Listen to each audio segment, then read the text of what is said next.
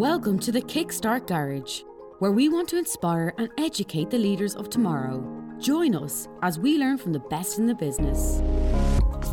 Welcome back to the Kickstart Garage. I'm your host, Sam John Byrne, and I'm accompanied by my co-host, Gavin Quigley. On today's show, we're joined by another member of the Magnate 100 community, Shane Fleming. Shane, welcome to the show. Thanks, Sam, Gavin, for having me on today. It's a pleasure, and thank you very much for inviting me on today.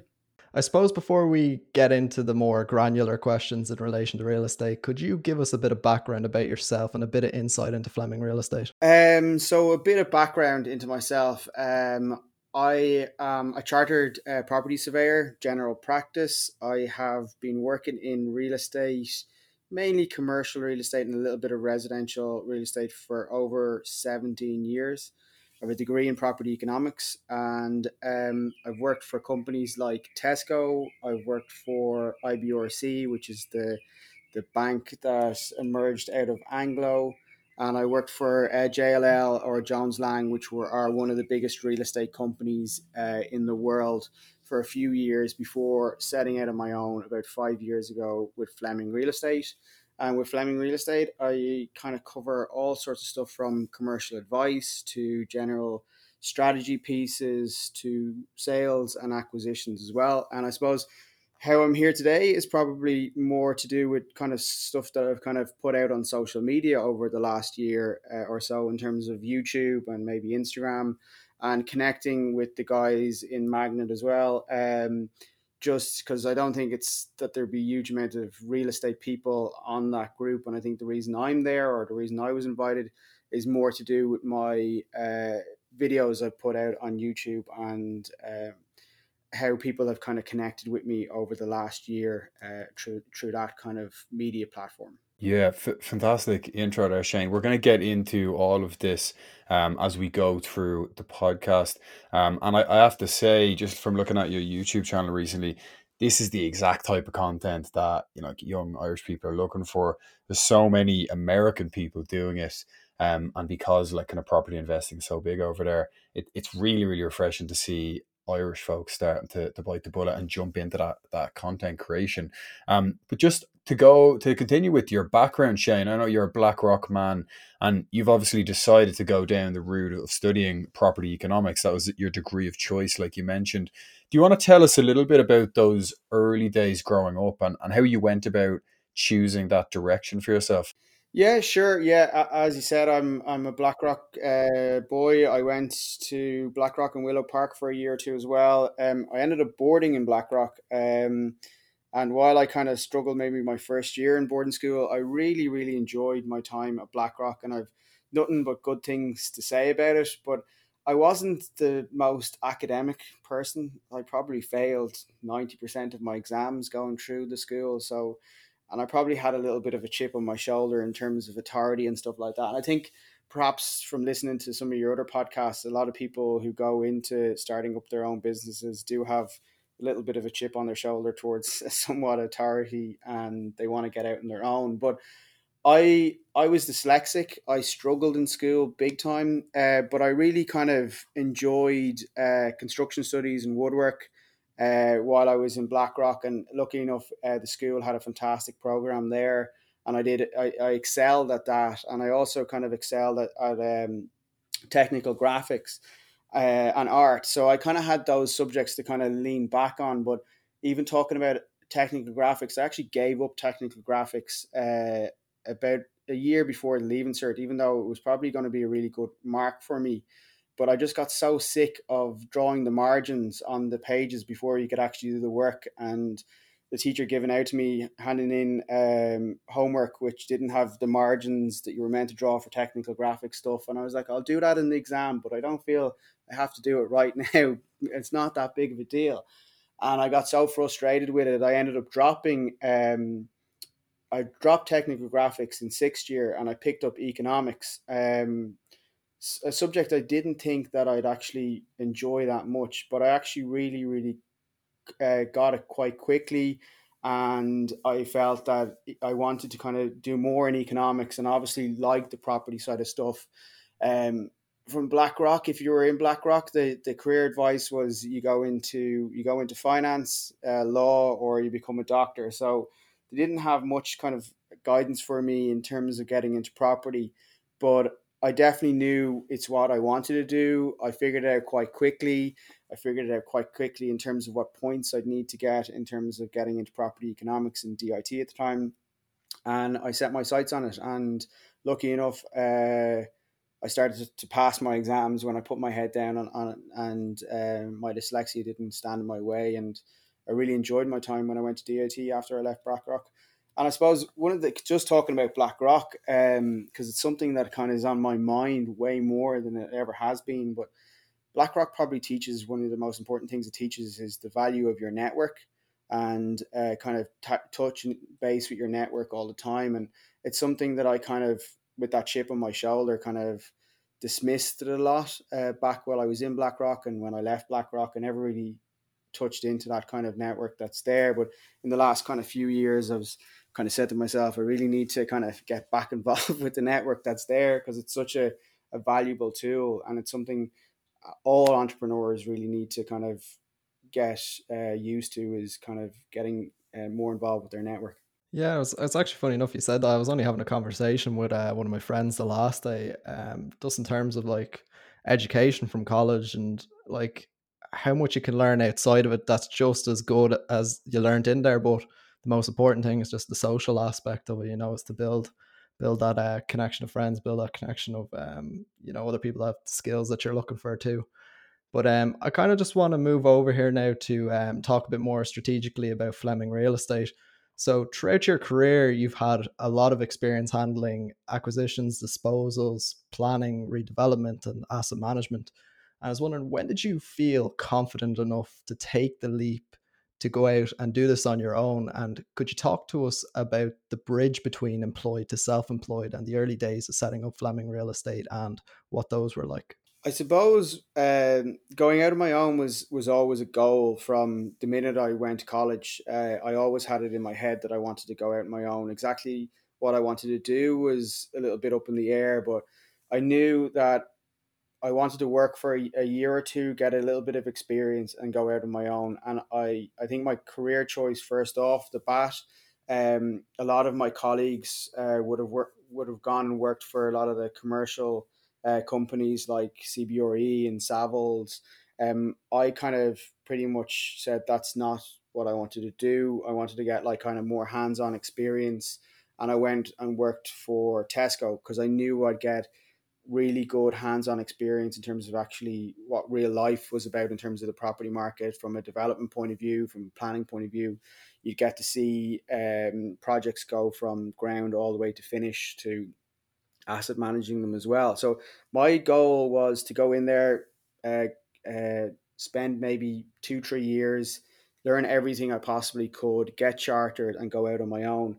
And at the time, I was probably thinking about going out more on my own from an investment and development point of view.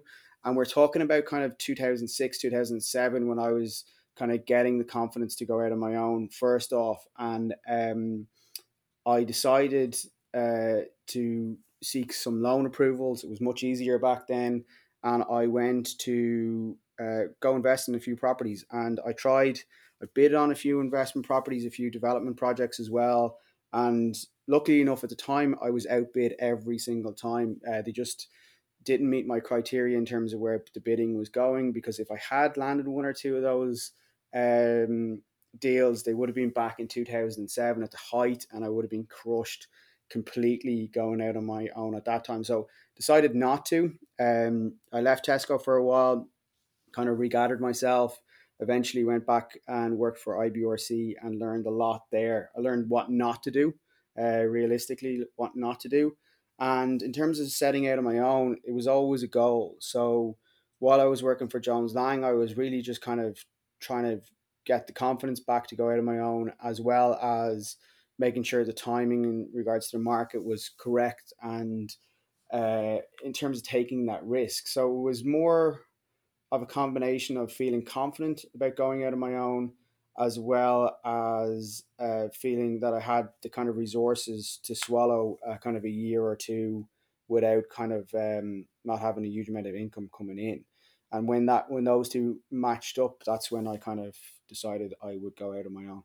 And I've really enjoyed it. I wouldn't look back for 1 second. Yeah, I was just about to say you've come a long way. I mean, you've got a very prestigious group of clients under the belt, such as McDonald's and Circle K and Whiplash Beers. And the first thing I'd like to understand is, how do you attract a portfolio of clients like this, and why did they avail of your services over competitors? It's I kind of nearly look at it as a double-edged sword. It is a blessing to get clients like that, and I got clients like McDonald's very early after setting up Fleming Real Estate within the kind of first few months, and it really kind of made sure that I could maintain Fleming Real Estate for the first year or two, because getting obviously big clients at that time is hard work. But I suppose how I attracted McDonald's was they were familiar with the work I've done in the past. They knew me from my past career in different organizations. I'd advised them in different organizations in the past as well. So when I went out on my own, they asked me, they approached me, and they said, would I be in a position to take on their portfolio in Ireland from a consulting point of view on service charge and landlord and tenant side advice from a leasing point of view. And I said I would definitely be in a position to do it, and I would have the capability of doing it as well. Um, while it was a blessing, it was also a little bit of a curse, because it was curse on probably two fronts. One, that you landed a major client and you get probably overconfident in your ability to attract other people. And I probably didn't work as hard as I really should have in the first year or two, trying to attract more clients in. And also, you have a major client, you want to make sure that you're looking after them as much as you possibly can. But it was mainly through network and past experience. Same can be said with Circle K, and same can be said for 90% of my clients. It's my advice and consultancy work that I've done in the past, or that they're familiar with. Sometimes in property, it's a small enough network within commercial property, so people might move from, say, from past places, from Tesco to McDonald's, or McDonald's Circle K, etc. So if they know you going from one place, they'll bring their consultants with them to the next place as well. So that kind of works in my favor, having a kind of a strong network within the actual industry as well. Just a question popped into my head there, actually. So when you attracted the likes of McDonald's, did you find any kind of benefit, like credibility through association with them for your business? Like, was there any positive impact when you took them on, say, in terms of attracting other clients just by being associated with them? There probably was and there wasn't. There was in terms of I did attract one or two other reasonably decent sized landlords who saw that I was taking on that kind of work, and said, if you're good enough to advise McDonald's on that side of landlord and tenant advice, we're happy to take you on as well. And that definitely did happen. I did pick up one or two clients that way, just on the basis that um, on the basis of just purely picking up someone like McDonald's and Circle K. Got a little bit of work out of Bank of Ireland because of it, and I got a little bit of work out of some other landlords, private landlords who have decent portfolios and shopping centres around the country as well. So it definitely helps, but it did kind of leave me in a situation where, particularly within the first year, there was a huge amount of kind of setup uh, and kind of making sure McDonald's were happy, that I didn't have a huge amount of time to go out there and grow my business within the first year. Obviously, after year one and everything beds down and settles down with McDonald's, I had much more time to go focus on growing the business again. But it definitely, when I look back, I go, oh, well, I probably should have spent a little bit more time growing in year one as well. Yeah, I got you. Okay, I want to ask kind of a hypothetical question here. Let's assume you were away for a year and left someone else in charge of the business, but they would send you, say, a weekly report, a monthly report, or yearly, on how the business is doing. What key metrics would you look to review, and why? It's a good question, and it's something I'm struggling with massively at the moment. I really am struggling with it at the moment in terms of trying to define define that kind of what year metrics, and also if I stepped out of the business. I kind of discovered kind of within kind of year 3 and 4 that I'd created a decent turnover in terms of fees coming into the business, and I was getting to a point where I was like, "What, the fees that are coming in are at a level that, like, I'm not quite sure how I grow this any further based on my own time," and I needed to look at ways to leverage the business and leverage the brand. And I've been kind of looking at that for the last year or so, maybe 2 years. And I'm only really kind of getting to a point now where I'm in a position to start doing that and start taking other people on. Um, and in terms of stepping out of the business, a huge amount of, I suppose, my worth in terms of why clients pay me is based on my experience and my knowledge of landlord and tenant rent reviews, different clauses that might pop up, or different strategies. And I can't at the moment find a good way to take myself out of that, because so much is based on my knowledge and experience within the market, and knowing what loopholes or what strategies might work, or even sometimes just knowing landlords and how a landlord might react to a certain proposal, or knowing a tenant and how a tenant might react to a certain proposal. That can save months and months of negotiations, or it can save a year in terms of a strategy piece if you know someone is going to either agree or completely not agree to some terms that are within a lease or a clause. So taking myself out of it is a struggle. It's something I need to do. Otherwise, I'm going to be strapped to Fleming Real Estate for the rest of my life as an employee, and not an entrepreneur. And I really need to focus on the entrepreneurial side of the brand, and that's kind of where I'm pushing myself for the next year or two. Yeah, it goes back to the mystery of how to scale a business. I know you obviously you're quite successful because of your expertise and little nuances that you'll know how to deal with. But of course, if it was easy and if it was a simple solution to scale and really achieve like massive growth, everyone would be doing it. So that's the kind of beauty of being an entrepreneur facing that specific challenge. I suppose just on challenges, it seems now we're in July 2021. If anyone's listening to this, a while into the future, vaccines have started kind of rolling out or expediting in Ireland. Industries, I suppose, are getting back on their feet. We're through the worst of the pandemic.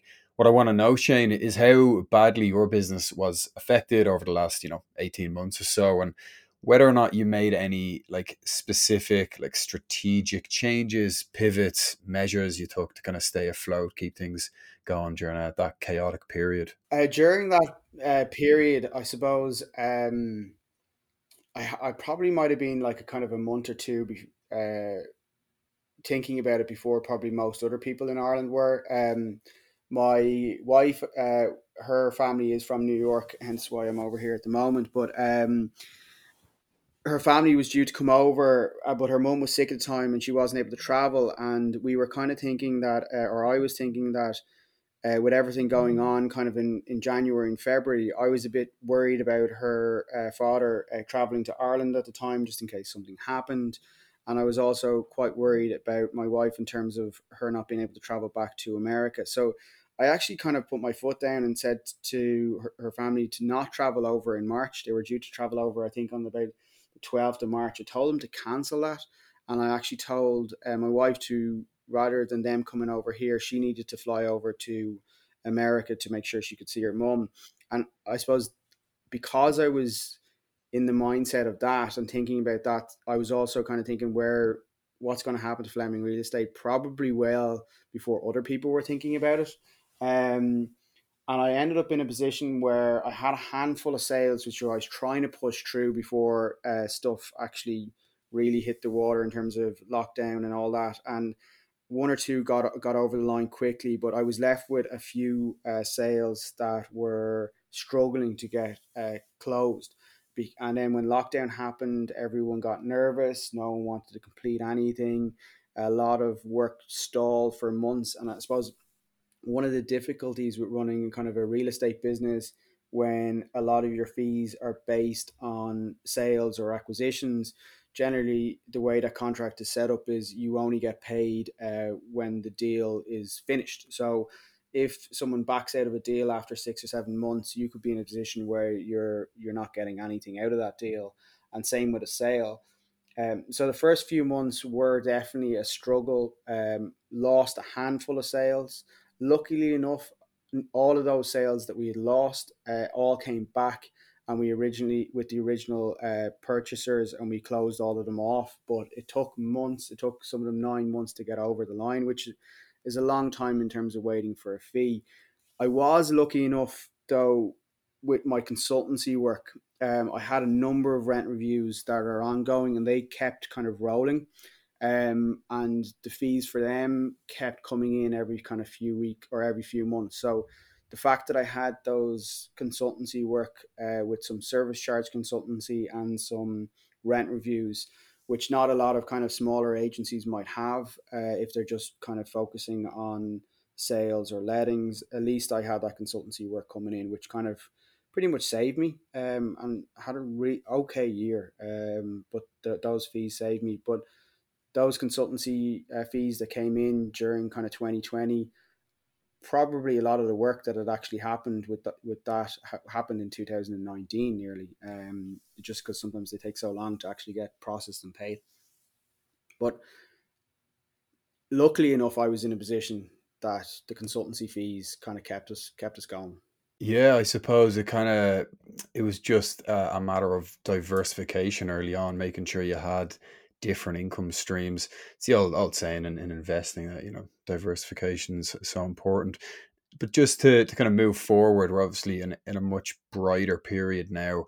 You've been going with Fleming Real Estate for over 5 years, I believe. Now that you can kind of see light at the end of the tunnel, that kind of thing, the future looks pretty bright. I want to know what like your main plans are for, like, let's say the rest of this decade. Like, do you have anything particular that you're looking to achieve metric wise, or how do you foresee the next kind of, the rest of this decade panning out? From a property point of view, or just from Fleming Real Estate point of view? Well, we'll get into the kind of outlook on the industry after this, but I just mean for Fleming Real Estate, is there any milestone that you're looking to tick off in terms of like client numbers or revenue or anything like that, without going into too much detail, of course? Yeah, I like in my first kind of 5 years, I was pretty much starting at a low enough base, but I was pretty much able to double my revenue every single year for the first 5 years. Last year, or whatever, this year, whatever way you're going to run the accounts this year, but probably roughly maintaining. And I think that's what I set out to do in terms of uh, when everything went to lockdown, and was to maintain. And so far, so good. Have roughly maintained. There probably hasn't been much growth, but roughly there or thereabouts. Ideally, I kind of felt that I was at a level where I can't get double figure growth again until I start taking more people on, because it's just from a time point of view and consultancy point of view and everything, it wouldn't have made sense for me to continue to try grow the business that way.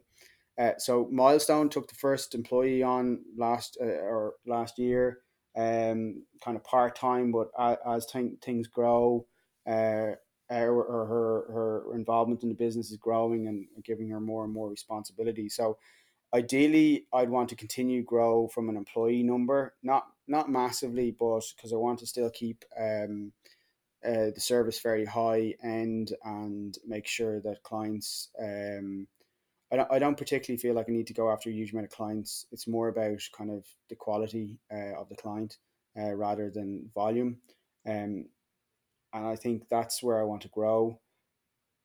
In terms of Fleming Real Estate over the next 10 years, it's really trying to work myself out of the business a little bit and just let myself manage the business from an overall business point of view, and not be directly dealing with clients on a daily basis, but more dealing with clients on a strategic basis, and having maybe 10 to 15, maybe 20 client or 20 employees over the next kind of 10 years. Yeah, I mean, you kind of touched on it, and like, would that be your biggest challenge at the moment? Like, you've obviously got this big picture, it's the perspective that you're focusing on. is it hard to not get like bogged down in the everyday details of dealing with individual clients that only you can kind of get back to?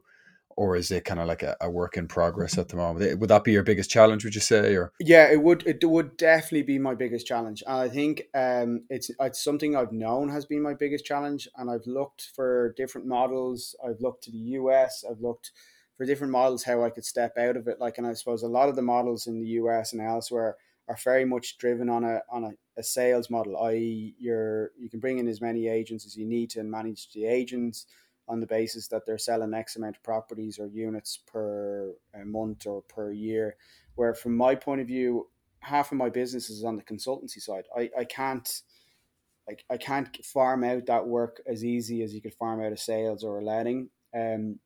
So while I think the growth is going to come from the sales and letting, I still want to make sure that the people I surround myself within Fleming Real Estate kind of buy into that. And ideally, um, I want to bring in people who want to kind of be entrepreneurs themselves, and help them either maintain involvement in Fleming Real Estate, but be their own boss within Fleming Real Estate, or stay a few years, get trained up. I'll help them, and perhaps go out on their own. And they're the kind of staff I'd want to attract. Obviously, we'll need one or two admin staff, and kind of do have that kind of service there. But the staff I want to attract are kind of entrepreneurial spirits as well, that may want to kind of train for 2 or 3 years and run their own business a little bit as well, and have more control over their own destiny.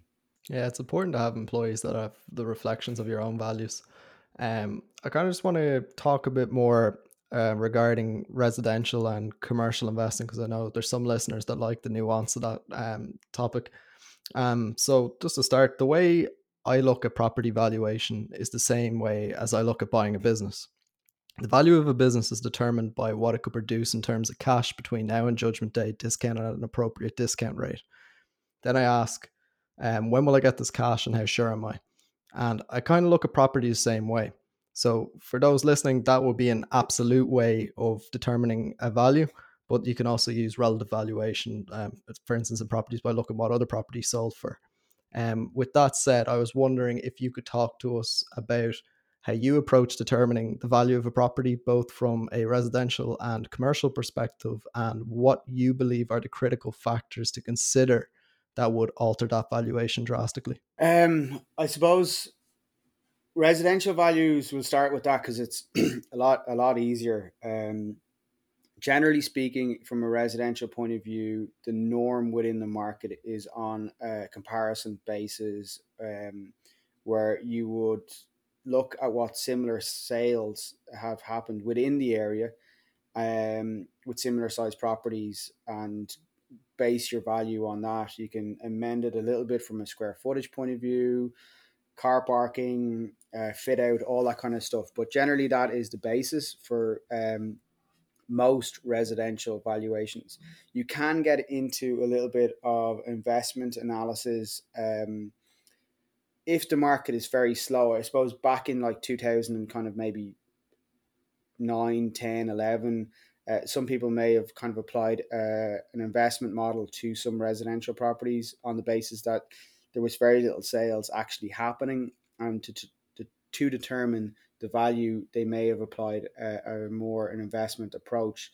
But generally speaking, when a market is active within the residential side, values are based on comparisons.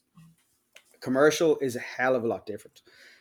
Commercial will actually, some people, in terms of the way you'd value a business, the way I would apply that to an asset or a property asset, would be on the basis of a discounted cash flow. And you'd put in the rents that you may achieve over a number of years, how much you're going to get for the or how much you're going to pay for the property right now, and how much you'll be able to sell the property for in a number of years, discounted at an appropriate rate or yield. So that's pretty much the same way as you'd value a business. The difference is, I suppose, with a property, you have a fixed asset that you'll hopefully be able to sell in a number of years. With a company, your company performance may differ depending on the leadership within that company. But how commercial valuations can differ, they can differ so much between building to building. Like just a simple example, you could have two office blocks side by side, um, reasonably new construction. One could be valued at 50 million and one could be valued at 100 million. And the only difference may be the leases that are in one building versus the other building, because the lease that's in place and the covenants and the clauses within a lease can have a huge impact in determining the value of commercial property. And if you don't know how to read a lease, if you don't know how to read rent review clauses or yield up clauses in terms of repairs and renewals, or even know who the tenant is, i.e., you may have, I'll use them as an example, but it wouldn't be a good example, but you may have McDonald's operating within a building and you might go, oh, well, McDonald's are the tenant. Well, actually speaking, the tenant isn't. The tenant could be some subset of a company that has no assets and no liabilities.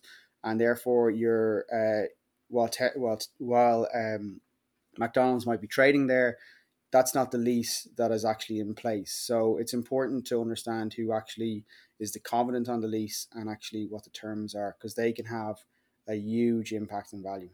So let's talk about valuations in the property market at the moment. I mean, they're at all-time highs, given the low interest rate environment, supply constraints, and the multitude of variables that are kind of playing off each other at the moment. So it may, like, getting a property under the belt may be out of reach for people with limited capital to invest, whether that be rental property or residential. But an alternative consideration that I'd favor would be investing in REITs. For one, you don't have to worry about managing the property or anything, and any profits by REITs are mostly paid out to investors because of legislation. What are your thoughts on investing in REITs, and what would you consider before investing in them? Just back to your very first point, like in terms of people not having the ability to invest in properties because of limited cash flow, like I would say, like the first thing, if someone did want to kind of really get involved in property, um, perhaps the way to do it is to kind of, like, if two or three people who are really good friends can invest in one property and start that way, might be one way of doing it. But obviously you need to trust who you're going into to be a landlord with. In terms of REITs, obviously there's not many REITs in Ireland. It's a new enough concept in terms of an Irish point of view, in terms of investing within REITs within the stock exchange. We lost one of our very first REITs in terms of Green REIT. It was lost in Ireland because the value that was placed on it within the stock market was actually probably like 10% or 13% lower than what the actual assets were within the company. So the decision was made that actually the value on the stock exchange was lower than the asset value. So they decided to shut it up and sell it on as just one lump to one investor. But there is two or three REITs still left in Ireland. Um, in terms of investing in them and what to look out for, like if you go on to any REIT's webpage, they give you a huge amount of information from an investor point of view in terms of what their dividends are likely going to be, what they're planning to invest in, what they've actually invested in, what their rent collection is in terms of any voids or any arrears that they might have. So there's a huge amount of information you can get on a REIT before you invest in it. The one thing I would say that if you're looking at a REIT, there's the IRES REIT, which is pretty much 90% or 99% residential. So your exposure to the market will be in the residential rental market. But then you have Hibernian REIT, which has maybe 10% residential, and the rest of it is mainly offices. So your exposure is going to be mainly on the office market. So if you're buying into that, you're kind of assuming that the office market will continue to perform over the next few years. Um, but there are a few other investment vehicles out there, or UK REITs and so on, that may be devalued massively over the last number of months, particularly with COVID, because they were very heavily bought into shopping centres and retail schemes. So they've devalued a huge amount over the last kind of 18 months. So you kind of have to know what is held within the REIT before you invest in it. The main difference between investing in REITs versus actually investing in property is your ability to leverage. So, in terms of leveraging in Ireland, generally speaking, you can leverage up to about 70% of the value. So, as the capital grows and you're paying down your loan, you are gaining all the time. However, if you're buying a REIT, it's just the same as buying shares. You don't have a position to be able to leverage your position within a REIT. Very good. I'm definitely going to clip a segment for that for the promotion afterwards, because it's some fairly deep insight that I didn't even think of. And I've got the Giro account. I definitely invested in that Hibernian REIT. I didn't even think of what was in it. I had a quick look at the website and I thought, yeah, grand, just so I had it on my portfolio. But just shows that the more you know, the better. And I didn't even think about the UK as well. I want to just look at, like, from a residential lens, I suppose. Let's say, another kind of hypothetical question, but let's say we're in a perfect world where a 25-year-old from Dublin like myself can, actually think about buying a property. Like, banks are lending, prices aren't too high. What are some of the main factors, or things people forget or neglect when looking to purchase a property in Ireland? What did I forget or neglect? I think some people get too homed in on the actual location or the street sometimes. Particularly nowadays, I think, like, there's a lot of people. I just use, like, say, Portobello or Ranelagh for an example, and people like in that kind of age category in their young 20s, early 30s that are like fixated on buying there. But if they were to go 500 meters down the canal a little bit further, they might actually get a slightly nicer house and have more money to fix it up. But it's sometimes they can get a little bit fixated on location, where 500 meters down the road is not a huge amount of a difference realistically. But what I would kind of suggest is, because I've seen it happen quite a lot, particularly in Ireland, and perhaps it happens all over the world, is a lack of vision. A lack of vision of what you can do with the property. I have seen. I'll give you I'll give you one example, but I've seen a property, an apartment sell in Monkstown, or not Monkstown, Milltown, for about 425,000, and it was a 30-year-old apartment, but it had a brand new kitchen and it had a brand new bathroom, and it was painted, given a lick of paint. Probably someone spent about maybe 15,000-20,000 on the apartment before they brought it to the market. Two apartments down, same complex, the apartment hadn't been touched for the guts since it was probably constructed. So an old bathroom, 30-year-old bathroom, 30-year-old kitchen, and hadn't been painted in a few years. Sat on the market at 310. The apartment that actually sold for 425 had about 70 people in at an open viewing, and it flew off the market. It flew off the market within kind of 2 or 3 days, and bidding was pretty high on it. But there was about 75 people within that in that open viewing.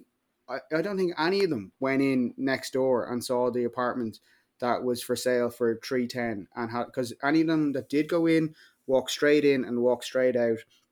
All it needed was about 25 grand to bring it up to the same level, and a huge amount of people lacked the vision, or lacked the will to be able to go do that. And I think people like me take those advantages. I take advantage of those and give them to clients when I see them. But I think a lot of people in Ireland miss that. And if you are a person who misses or doesn't have that vision, bring a designer or bring an architect with you to some of these places, and you will pick up better deals. It's incredible how much you can, I suppose, as a property investor, add to the value by just throwing a few quid into maybe like a new kitchen, a few licks of paint, that kind of thing. The discrepancy in price is insane. And it just shows, like, the amount of weight people will put into their first impression of a place and then the interior. A lot of folks out there, they do try to time the market, and they say that there's generally like a boom and bust cycle to real estate, as there is in the stock market, even though obviously one is a lot more liquid than the other. To look at things through that investing lens, do you think like market timing is a good strategy, or do you think real estate investing should just literally be approached on a deal by deal basis? I think it's a bit of both. I would have said like a few years ago, I would have said like, yeah, there's geniuses out there that somehow are able to time the market. And there obviously was, particularly back in the last kind of crash, there was as many people that got out of the market than bought in, as long as they didn't kind of leverage up on kind of properties that they already had. But a lot of people sold out at the height. A lot of people saw that it was property was at the height and they sold out. But in terms of timing and in terms of deal to deal, I think it's based what I've seen, or when I go back and look at some of these people who have timed the market really well, perhaps back in '07, and again when they bought back in kind of 2013, and kind of what I've kind of learned from kind of people who have seen do that. It's not that they're actually quite timing the market. It looks like they're timing the market really, really well, but what they do is they have a set criteria, and they know when certain deals will make sense, when it hits a certain yield or when it hits a certain kind of margin.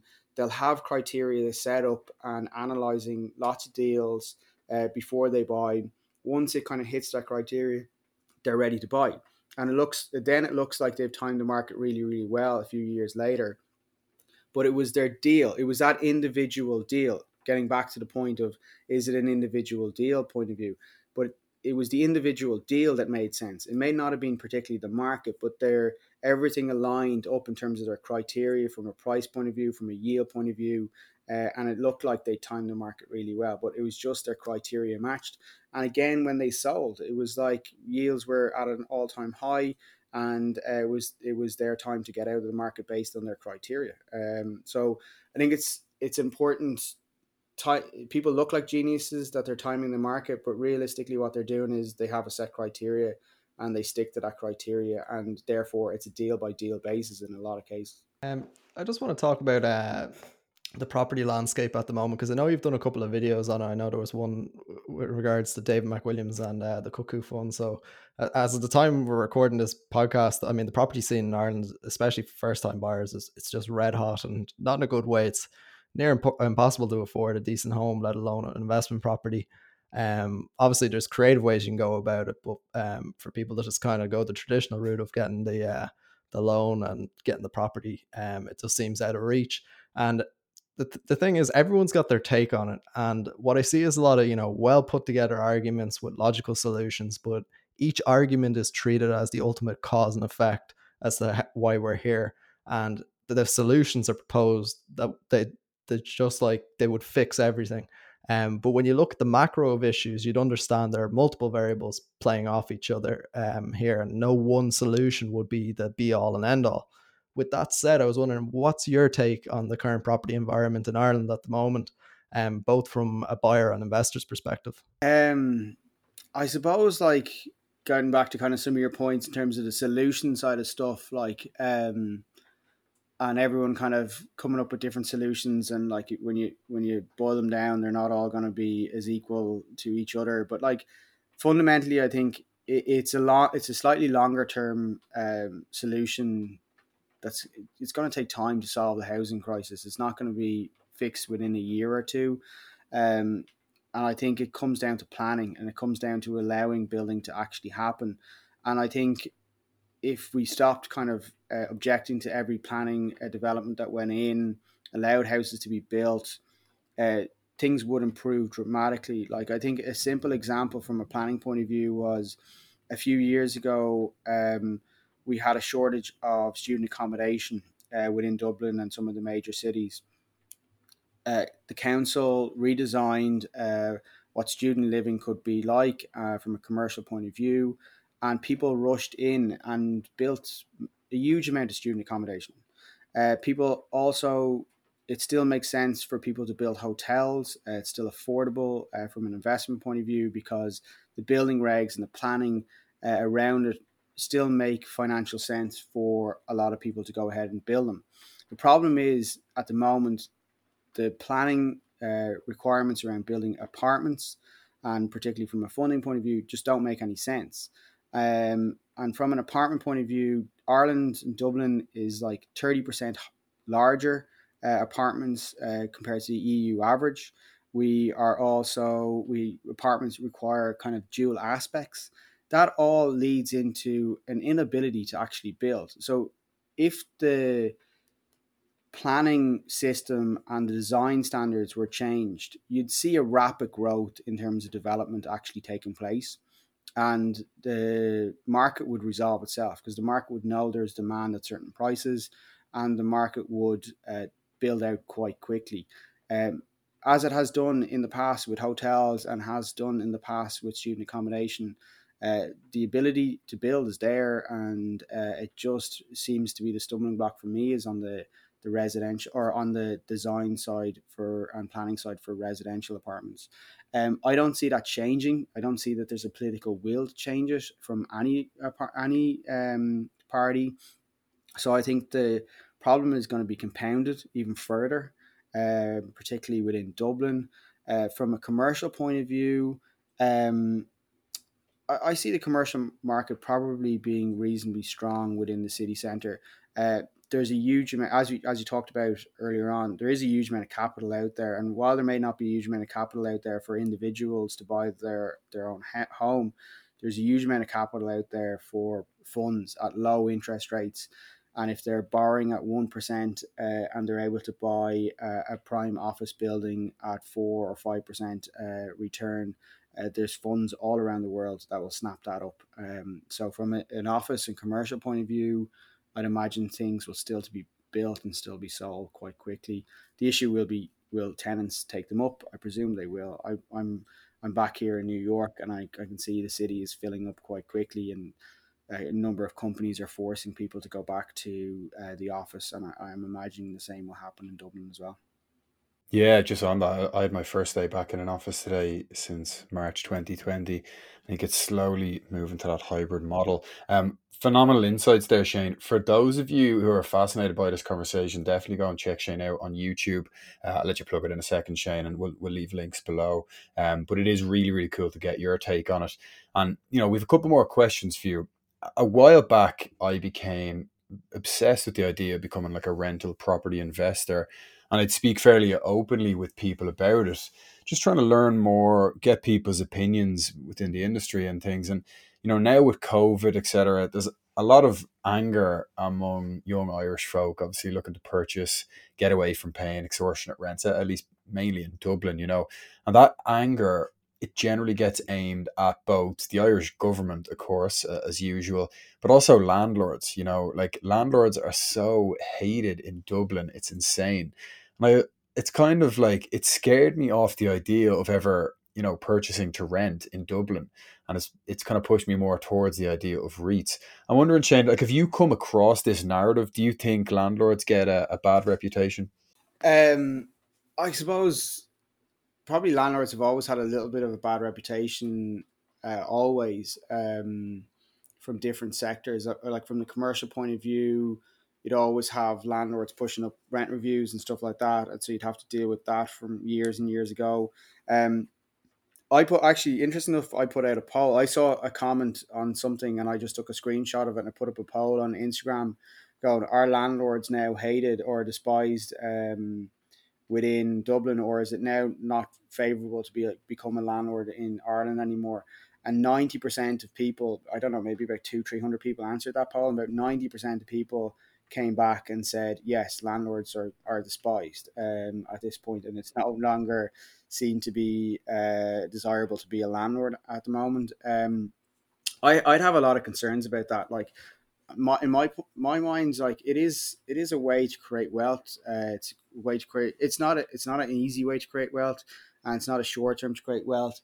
But from a long term point of view, going into your retirement, having a few investment properties is definitely a way to go to secure a decent pension into your retirement, and support your family into the future.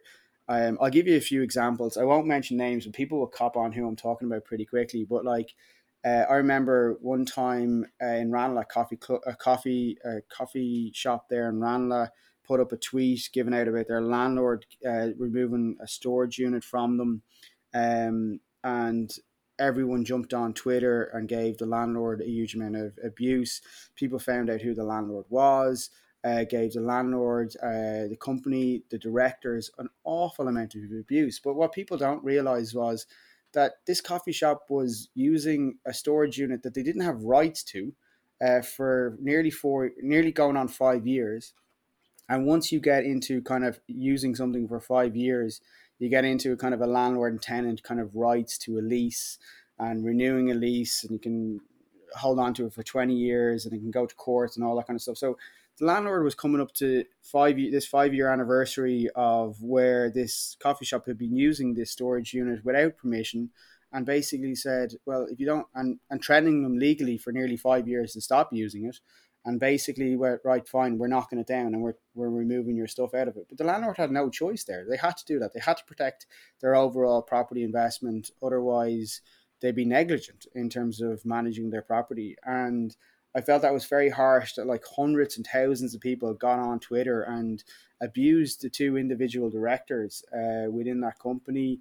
I seen it happen with a pub, a really nice pub that I used to go to all the time, very close to Portobello, that had to relocate about 2 years ago at this stage, or maybe a year and a half ago. Um, but it was on a development site. They got a sweetheart deal to move in for a year or two. And if the recession didn't happen in 2006, they probably would have survived maybe 2 years there. The fact that the recession happened, they survived nearly 10 years there. And then they complain that they're being kicked out. They were lucky to be there 10 years, and they would only be there 10 years. They were probably only going to be there for 2 years because the site was a development site and always was a development site. And I think they went on to Twitter, they went on to Instagram, and like there was protests. There was actually a protest on the Dáil against the landlord. Like it's just ridiculous what people think that or how they use social media against landlords, and forget that landlords are running a business as well. It's their business that they have to protect. Yeah, I think when it comes to social media, there's a lot of people who they get very emotional and they fail to like critically analyze a situation. But you can never underestimate the power of a lot of stupid people. Like, not to call everyone stupid on Twitter, but like they do have power and they can go and protest and make a really big nuisance of themselves. So I'll just say that, like, and obviously, everyone knows landlords. Most of them are probably nice people. It's a shame that there's such a big stigma around them these days. One final question for you. It's just a kind of a simple question for you, Shane. I think a lot of people, a lot of young people in Dublin, they're angry and they're scared and they're confused at the moment. Just the current situation, they're torn between emigrating because that seems to be the only real option, or simply moving to the commuter belt. A lot of people are working remotely at the moment, and at least they're going to be within driving distance of the city centre. And they're just looking for a somewhat affordable place to live. Are there any forecasts, nuggets of optimism, or even just any small piece of advice that you could offer to the Dublin population who are currently tearing their hair, not knowing what to do? Well, I suppose the current situation is quite hard for anyone looking for a house. It's hard for anyone thinking about selling their house as well, because they're not quite sure if they sell it now, will they be able to find something to move into? So it's hard on both fronts. What I would say is kind of I look at kind of other markets that are maybe a little bit ahead of us from kind of the global lockdown kind of scenario and the peaks and troughs in terms of kind of demand.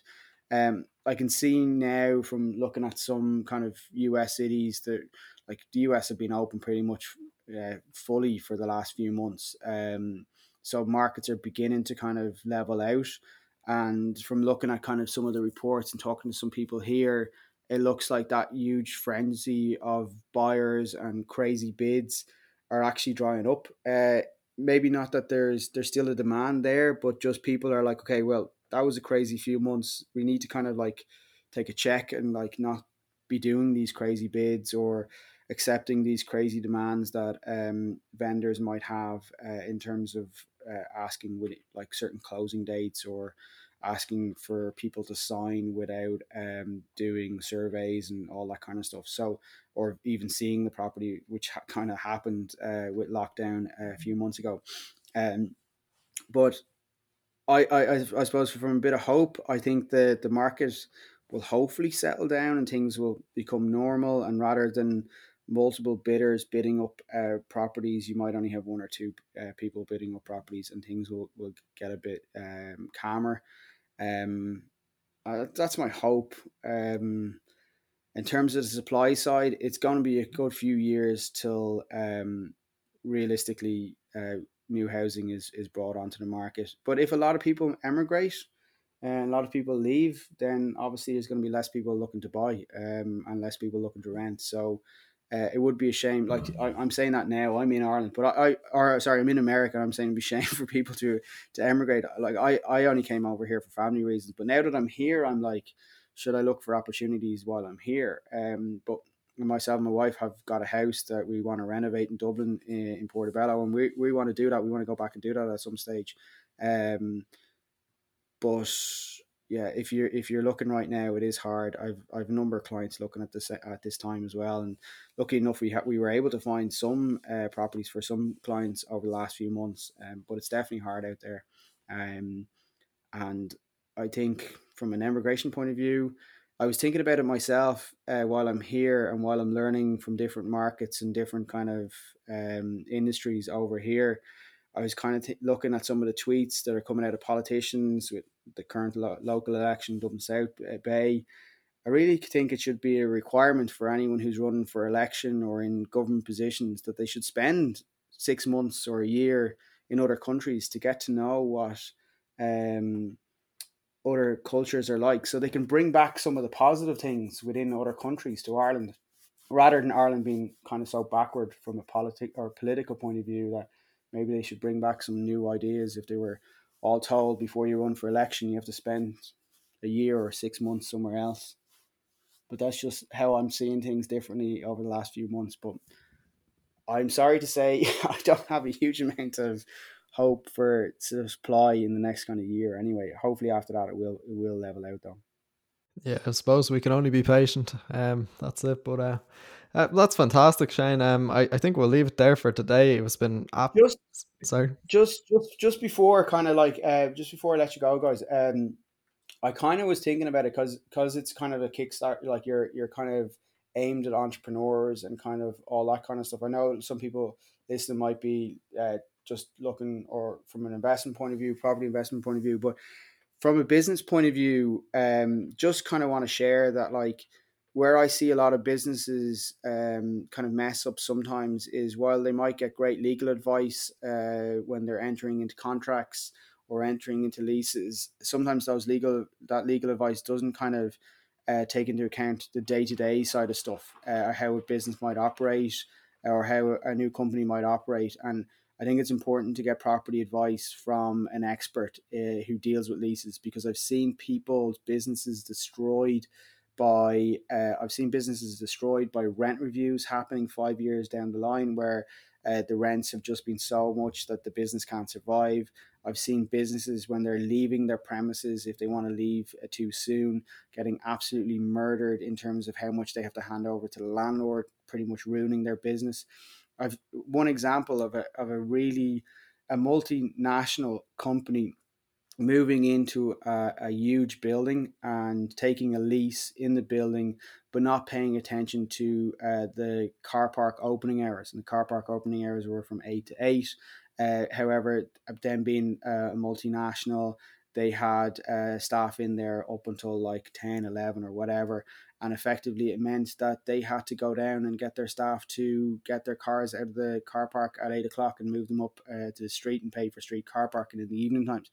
So they were just little things within leases that absolutely destroy how a business can operate. And I think from kind of the startup side of things, I think people should get proper advice when signing leases, not just from a legal point of view, but also from an operational and how that might affect your business kind of 5 years, 10 years, or 20 years down the line. It's so important. Yeah, I know one of our old guests, Sean Bryan, he's fender cutting, so he mentioned that as being one of the biggest problems he faced when starting off as well. So that's good advice that you shared there. But before we let you go, can you let the audience know where they can go to find out more about you? I suppose the easiest way to kind of reach out to me is on Instagram. It's Fleming Real Estate. And also on YouTube, if you want to watch some of the videos, it's Fleming Real Estate Property Agents on YouTube. But generally speaking, Instagram is the easiest way to get a hold of me through DMs and stuff like that.